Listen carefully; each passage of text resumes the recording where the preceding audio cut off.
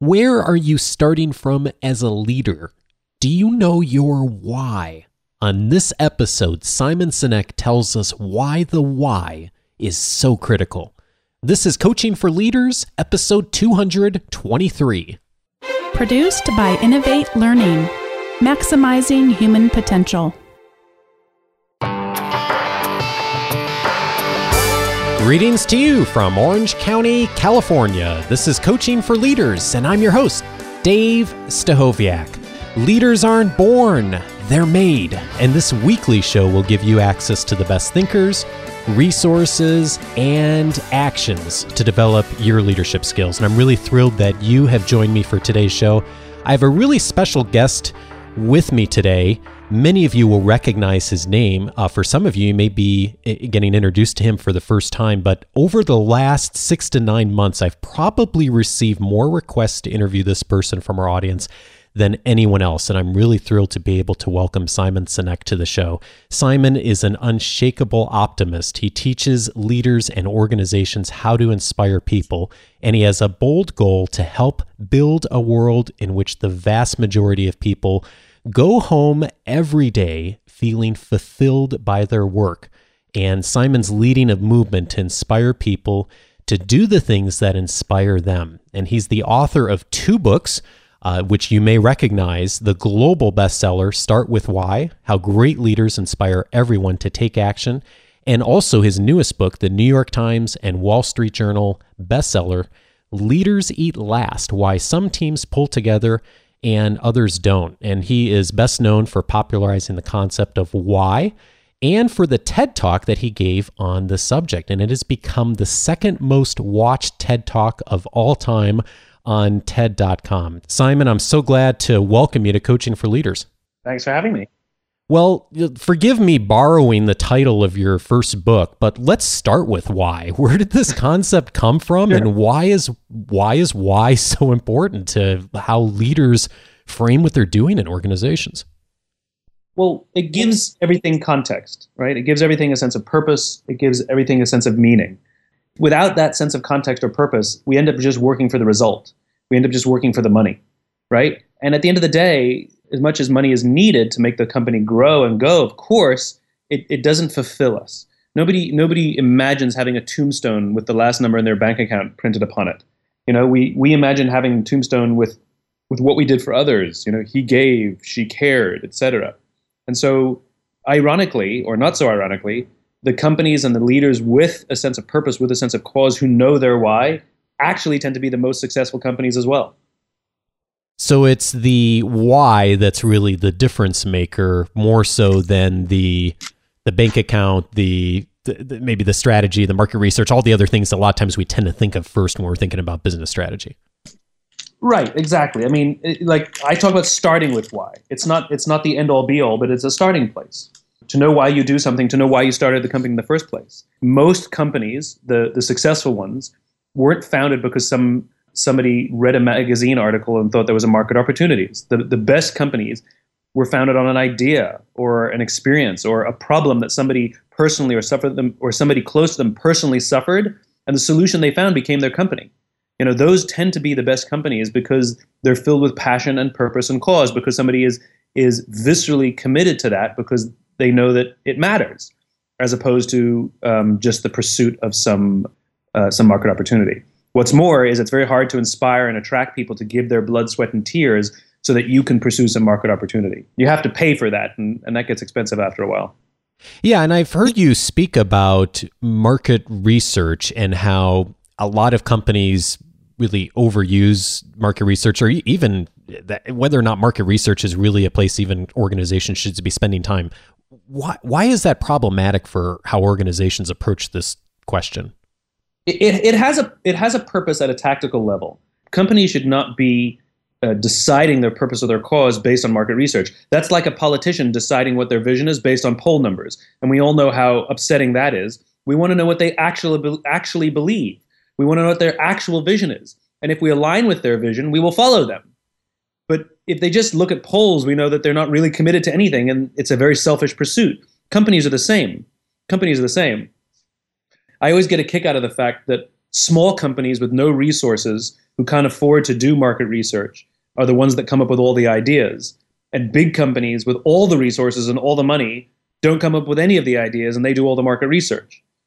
That means there's something missing there. Yeah. And I can't believe that it's all because it's bad research. That can't be the case. It's because maybe they're misusing the research. You can use research absolutely, like I said, at a tactical level, but at a vision level, at a purpose level, at a cause level, it just has no application whatsoever. That's like asking your friends who they think you should be so that they'll be friends with you. That's madness. They'll tell you be yourself, Yeah, and I love the analogy for the politicians. That's fabulous. I'm curious too about, you use the word trust a lot in your work, and I've heard you speak about it and write about it. And you say trust is all about saying and doing what you actually believe. Mm-hmm. And yet, my sense is for many organizations, and I would even dare say a lot of leaders, that's really hard for a lot of us. Why is it that that's so hard for us? We have this false belief that we have to appear as perfect or in control or know all the answers. We fear that we have to appear that everybody will agree with us, right? Which is why, going back to the previous question, which is why companies do excessive amounts of market research before they say anything, which is why PR departments in companies spin something, or put the best light on it. And it's why we don't trust politicians who use polls to decide things. At the end of the day, it's hard because it requires risk. This is what vulnerability is. Vulnerability is being honest about what we know, what we don't know. Vulnerability is putting a vision out there, not really 100% sure if other people share our vision. And all of that is very risky and very scary to a species that so much of our behavior is governed by our desire to feel safe. And so with the people you work with, Simon, and I know you've had a lot of success in both you talk about both in your friends and your interpersonal relationships, but also in businesses and organizations you've worked with, of helping people to make that shift. What is it that you see that starts to get people to bridge that gap and to, if not be comfortable with it, at least be willing to have the courage to take that step? You know that old joke, how many psychiatrists does it take to change a light bulb? One, but the light bulb has to really want to change. It's the same thing, which is the first step to becoming that leader that we wish we had is you have to actually want to be the leader. In the United States Marine Corps, if you enlist for the Marine Corps, you will be giving 4 to 6 years of your life in your contract. And when you get to boot camp and it's horrible, you can't change your mind. You're in. That's it. You've committed. There's no getting out of the contract, right? Right. However, if you take the officer route, if you want a commission and you go the officer route, though you sign a contract, your only requirement is to give them 4 out of a 10-week program. If you only have to do 4 weeks. After 4 weeks of boot camp, if you decide you want out of the Marine Corps, they will let you out, no problems, and they'll let you out of their contract. And the reason they do that is because the Marines don't want anyone in a leadership position who doesn't want to be a leader. They know that to be a leader, you have to want to be a leader. And so really, it's that choice first, that this is really important, I really want to do this, has to come before everything else. And that's the first step of courage, is the desire to actually want to do it. Is that something that we learn, or is it something that we have to align and find the right thing for us that we feel passionate about? Because I get the sense sometimes that sometimes people feel like they don't have that passion, they don't have that desire. And so where do people go who run into that obstacle? Well, I mean, you can absolutely go find your why. I mean, I learned mine, and then I helped my friends learn theirs, and then my amazing team took the process that I used and turned it into the Why Discovery course, which we have on our website, startwithwhy.com, to help anybody who wants to go on that journey. It's absolutely learnable. It shouldn't be something random. You know, we've all had experiences where we're, quote unquote, in the flow, or whatever you want to call it, where everything we touch turns to gold. The problem is it's somewhat of a random experience. Once you learn your why, the opportunity to put yourself in that space where you naturally thrive more often dramatically increases. And the reason is because you have a filter, and you can more easily see the right things to do, the wrong things to do, where you will naturally thrive and where you will naturally struggle. And if you make those decisions to put yourself in a position of weakness, it's usually for a very, very good reason, and you're doing it knowingly, as opposed to finding yourself in it and then being upset about it. But more importantly is you're better able to make decisions that align with you. So I'll give you an example, which is me, right? So my story is much like anybody else's. I owned a small business, and people gave me great advice about what I should and shouldn't do, and I looked at them, and they had success with the advice that they were giving me, but it wouldn't always work for me, right? So it made me feel stupid and insecure and like I couldn't do this. But once I learned my why, to inspire people to do the things that inspire them, so together we can change our world, that's why I do what I do. When people would give me advice, I would run it through that filter, And if it aligned with my belief, with my cause, with my purpose, I would take the advice. And if it didn't, I would thank them and I would move on. And the result was I got better advice, not because the advice was better, it's because I knew which advice to follow. Or even partnerships or hiring decisions. I got much, much better at making partnership decisions or which vendors I should work with, because I first ran them through the filter of, do we share the same values and beliefs? Do you share my cause? And those who do, we work together with blood, sweat, and tears. And those who don't, they're working for my money, right? Yep. If they're a vendor. So really, it's about aligning purpose and creating strong human relationships. And learning your why just gives you a massive advantage in decision making and any kind of sort of assessment and discernment. I know how much this really does in some ways start with us, because we have to figure, like you said, that lens of figuring out what's the why and running everything through that. I love that analogy, by the way, of how you use that to make decisions and to accept feedback or set it aside. Tell me more about fulfillment, because I think one of the things that, and I've heard you speak critically of the self-help industry, as it's called, of it's very much a lot of times focused on, on me, how do I get better? And right. I know you've really made the distinction of fulfillment doesn't really come from how do you make yourself better. It's really of looking at things from the other's perspective. So where does this cross the line of like, how do I figure out my why, but then also how do I find potentially that fulfillment? So fulfillment comes from service to others. That's where it comes from, right? That's why as many toys as money as you may collect, you may feel like you're on the top of the world, but do you really feel fulfilled by it all? And the answer is no. Fulfillment comes from the strong relationships that we form, right? And it comes from service to others. Like the sacrifice of raising a child. You don't get to get the car that you want. You have to buy a minivan, and you don't get to take the kind of vacations you want, and you have to sacrifice sleep. And sometimes there are all kinds of other sacrifices, that we make to raise a child. So why is it worth having children? It seems like totally not worth it. Well, it's worth it when we see our investment pay off, when we see our 5-year-old share with our 4-year-old, when we see our kid perform in the school play or graduate school or get their first boyfriend or girlfriend or, get married or get a job or get a promotion. And all of a sudden, it's all worth it, Yeah. And so this is what leadership is. It's the same thing. It's the joy of leadership comes from seeing those around us thrive. The reason I'm critical of the self-help industry is because the reason it's a self-fulfilling industry is because it doesn't work.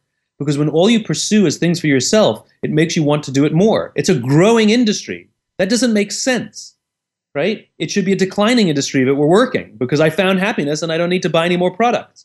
But at the end of the day, the people who are most heavily engaged in the self-help industry buy multiple products. Why is that, right? It's because when we make it about ourselves, it never really works. When we make it about others, it really does feel amazing. The greatest joy a leader can have, and this is inside a company as well, is not just winning the big client. That's exciting. Or having a good year. That's really exciting. But that excitement wears off. Nobody walks around with a sense of fulfillment for the big client they won a year ago. That's short-term, that's happiness. That may be but that's not deep fulfillment, right? Deep fulfillment inside our companies comes from seeing our people solve a problem that was considered unsolvable. Fulfillment comes from seeing our people grow and accomplish more than even they thought they were capable of. Fulfillment comes from seeing the confidence of our people expand and our people volunteering to take on more and taking care of each other. And then that's when we sit back and say, I've built a really good company. And here's the amazing thing. It's also really doing well financially because the people who work here are so committed to the company, so committed to my vision, because they know that I'm committed to them as human beings. That's fulfillment.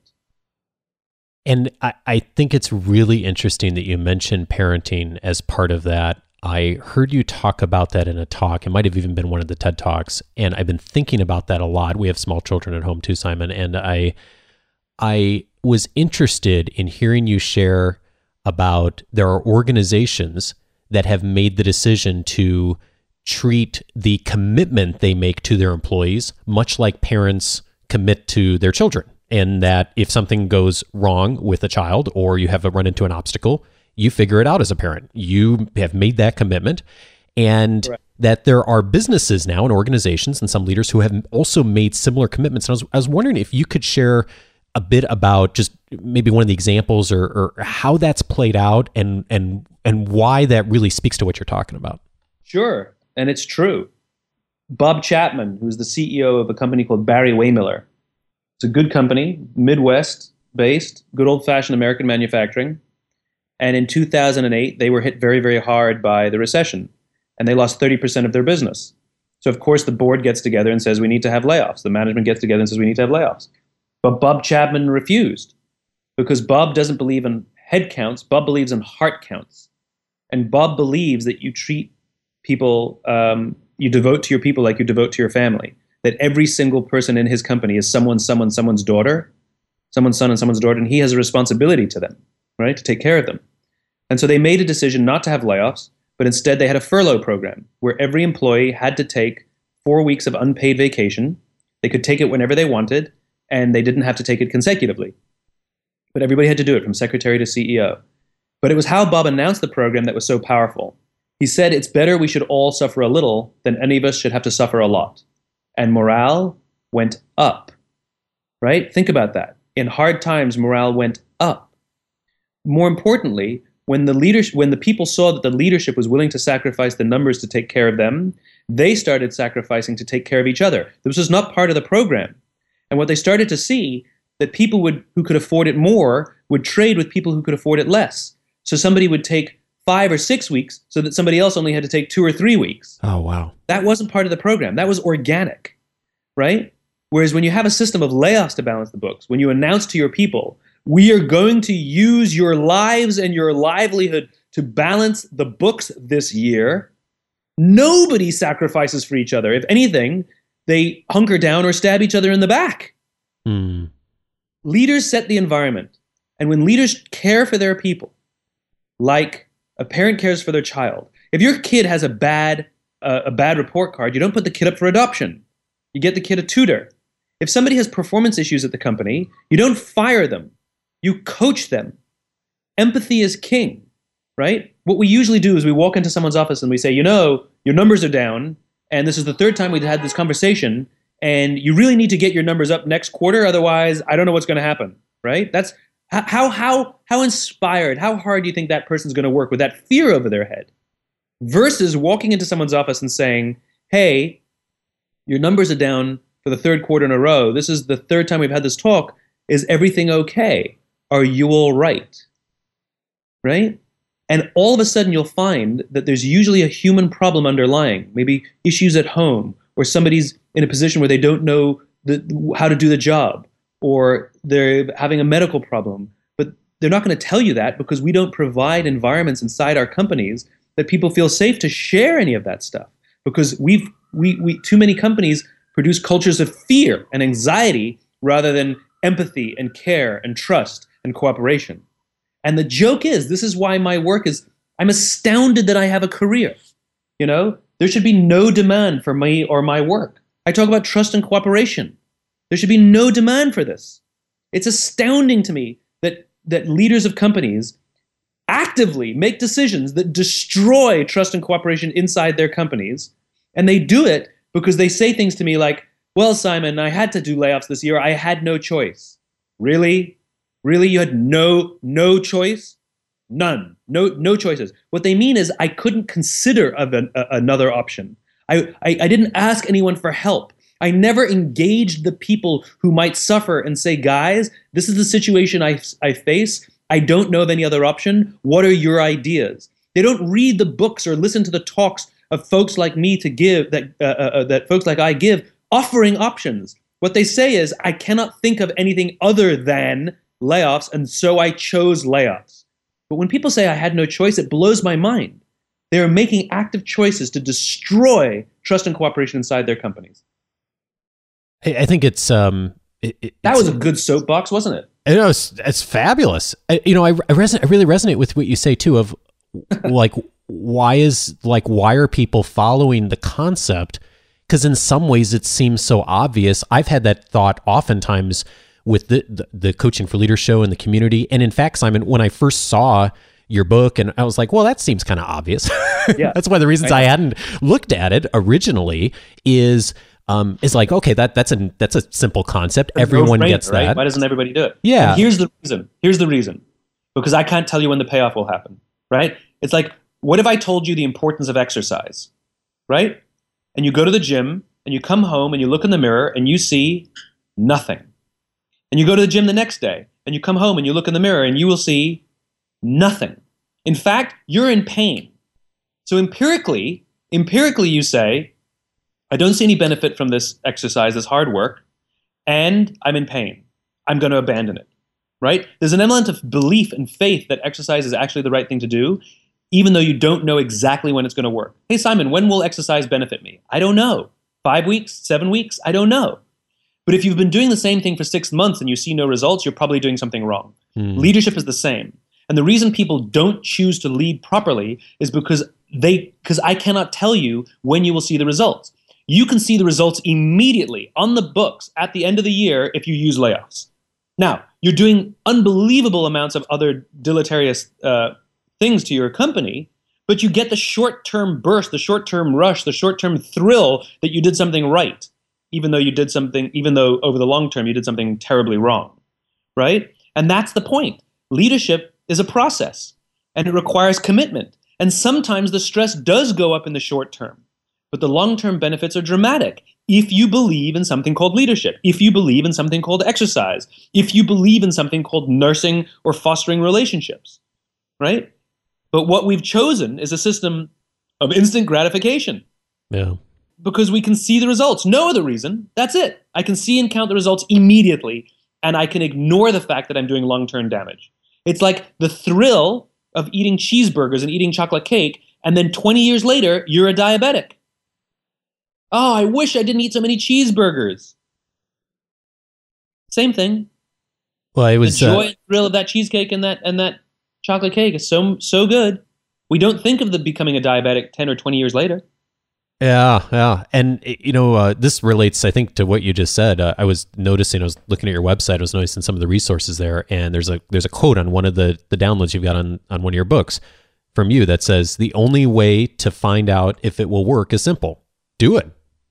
Correct. This actually, I reached out to a couple of folks who are in our Coaching for Leaders mastermind community and who are fans of yours, Simon, and asked them, what are some of the things I should ask you? And both of the people I heard back from are fans of your work. And Chris actually emailed me, and it actually relates to what we were just talking about. And he said he's listened to your book, Why Leaders Eat Last, and he finds that you provide a lot of examples of what you call the circle of safety. And he says your philosophy and ideas are really rational, but do you have the data to support that getting buy-in on the philosophy is actually good for business by reducing costs or increasing profits? And that kind of gets to what we were just talking about, but I'm wondering, how do you, because this is, of course, what we always hear from people in organizations when we're talking about some of these things that are harder to measure is, how does it affect the bottom line? How do you have that conversation with people about this concept? There's two answers. What's the ROI of your mother? Right? Gary Vaynerchuk talks about this, right? What's the ROI of your mother? How do you calculate the value of good parenting? How do you do that? What's the number you would put to that? It's very hard to do, but you can always tell a good parent. You can always tell by looking at the kids a good parent, right? In other words, a company runs better. They make movies about bad leaders, people who bark orders, and when everything goes wrong, they come in and save the day. They don't make movies about good leaders like Marshall or Bradley, right? Because quite frankly, their organizations are pretty boring because you show up and everything just works and everybody just gets along. In other words, it just doesn't stand out. They just go. But over the course of time, their results are profoundly better than their competition.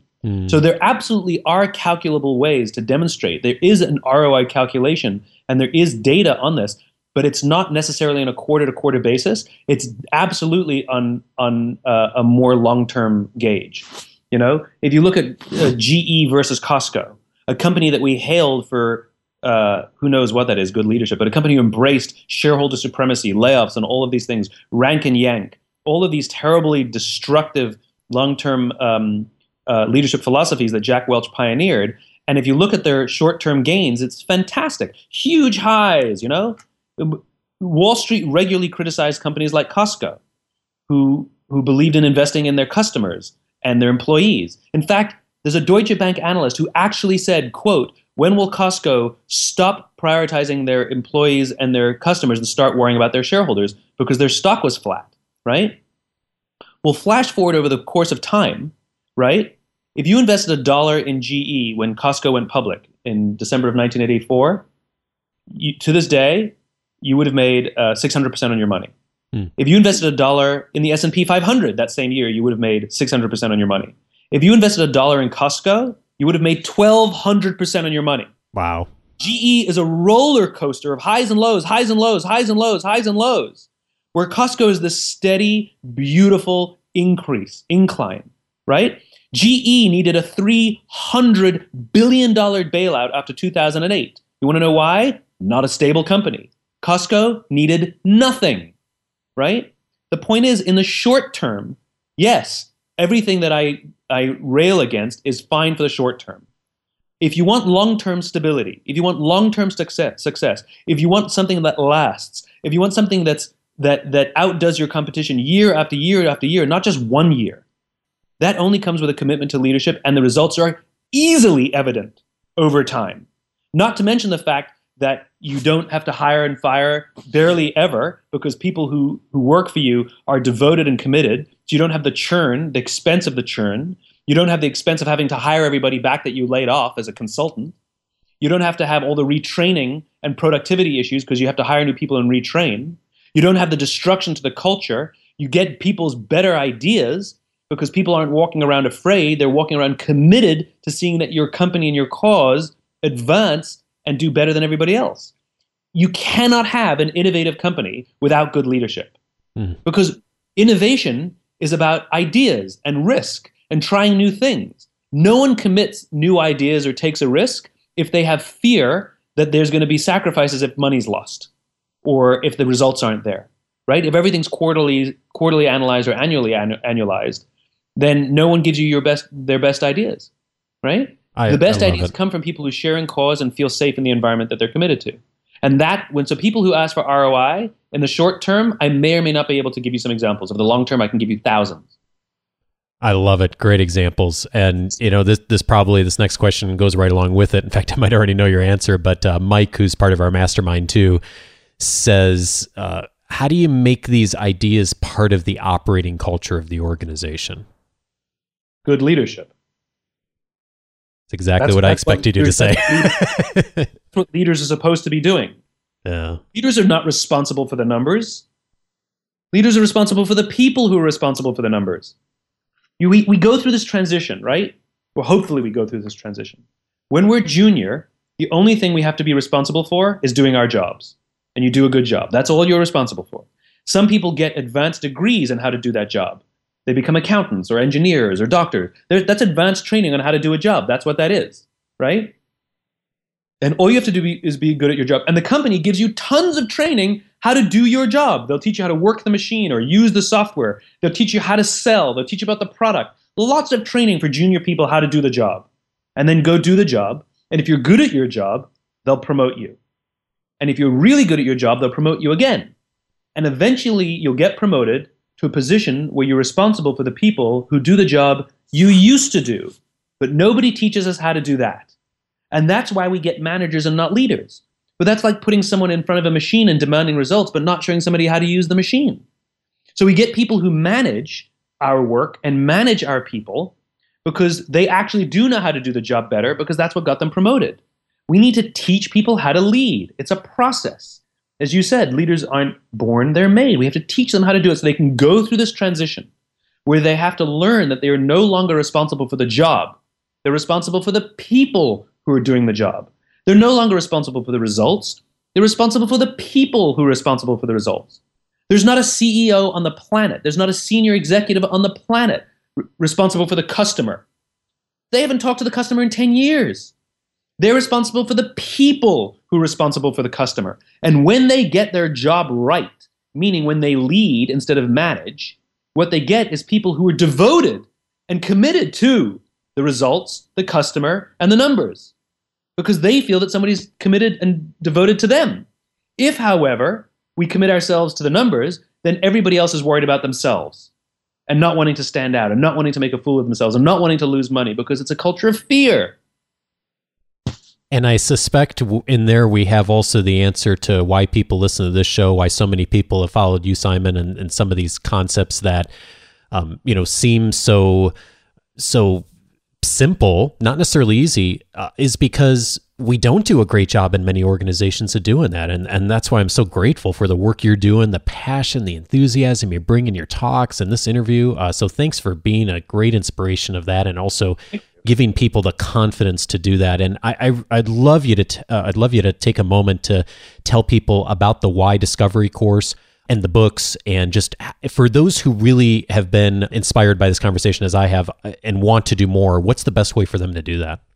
Sure. Well, as you said, I wrote a couple of books. One's called Start With Why, which is all about the existence of this thing called purpose, cause, or belief, why it's important, and giving a biological underpinning that proves the case for this sense of this thing called the why that we all need to have to be at our best, our natural best, and to attract people who believe what we believe.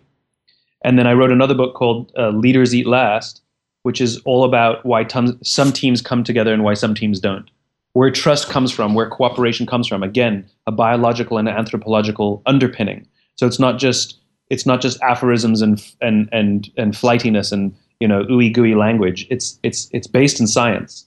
And it makes a very strong case for what a culture needs to be and how to lead so that trust and cooperation naturally thrive versus are naturally impeded, which bad leadership will do.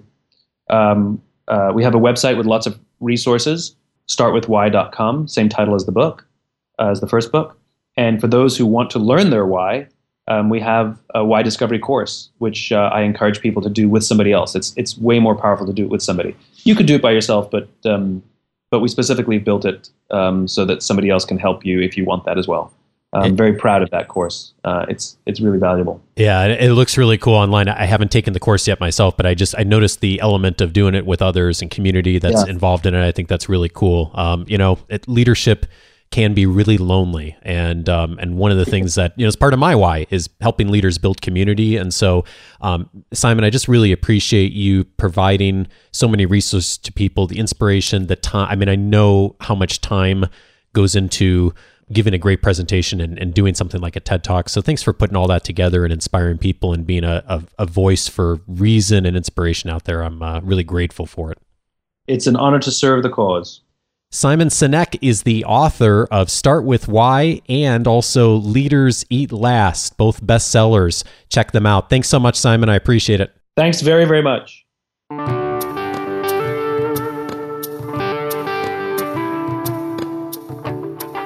Oh man, there's so much I could say about this conversation with Simon. The thing that I'm left with, though, is how I could have listened to him for another hour or two talk about this topic, and not just because I'm interested in the topic, which of course I am, as many of you are, but because he's so passionate about it. Can you tell in his voice, in his energy, in his examples? I might even give him many of these questions in advance. We'd never talked before today. And yet, the energy level that he brings, the enthusiasm for what he's talking about, you can tell he knows his why and he knows his life's work. And so my challenge for each of us is to do some work to identify our why. And Simon's books, his TED Talks, and the course he talked about are excellent avenues for you to begin that path and begin that journey. So I certainly would encourage you to check out those resources. And in addition, I'd also encourage you to keep listening to this show. I just cannot resonate more with what Simon said, is that it's so much the case in so many organizations and industries. We do such a great job of teaching people how to use the software and to run the machines and use the technology and manage the projects effectively. And yet we are just, as a business world and an organizational world, we fall so short on this process, and it really is a process. It's a lifelong pursuit of leadership development, of helping all of us to lead more effectively. I've had great resources in my career over the years for leadership development, and I still find myself ill-equipped in many situations of wanting more that I can bring to the table to be the kind of leader that Simon has articulated here on this conversation. And so if you find yourself struggling with that too, and ill-equipped sometimes on how to take the next step, my message for you is you are not alone, and you have found your people on the show. And this show is very much centered on continuing that conversation each week to give us all the inspiration, the models, the tools, the stories, the examples that will help you to do that, because in a lot of places we don't do that as well as we could. And so I hope you'll join me in that journey and those obstacles and those struggles and the joys and all the things that come along with that in leading. And it is a journey for all of us. And I am really honored to be on the journey along with you. And I'm honored that you have taken this show as part of your leadership development and part of your process for discovering that why. And I hope that you'll continue listening. If this is the first time you're checking out the show, you can subscribe to the show on whatever app you're listening to, or iTunes or Stitcher.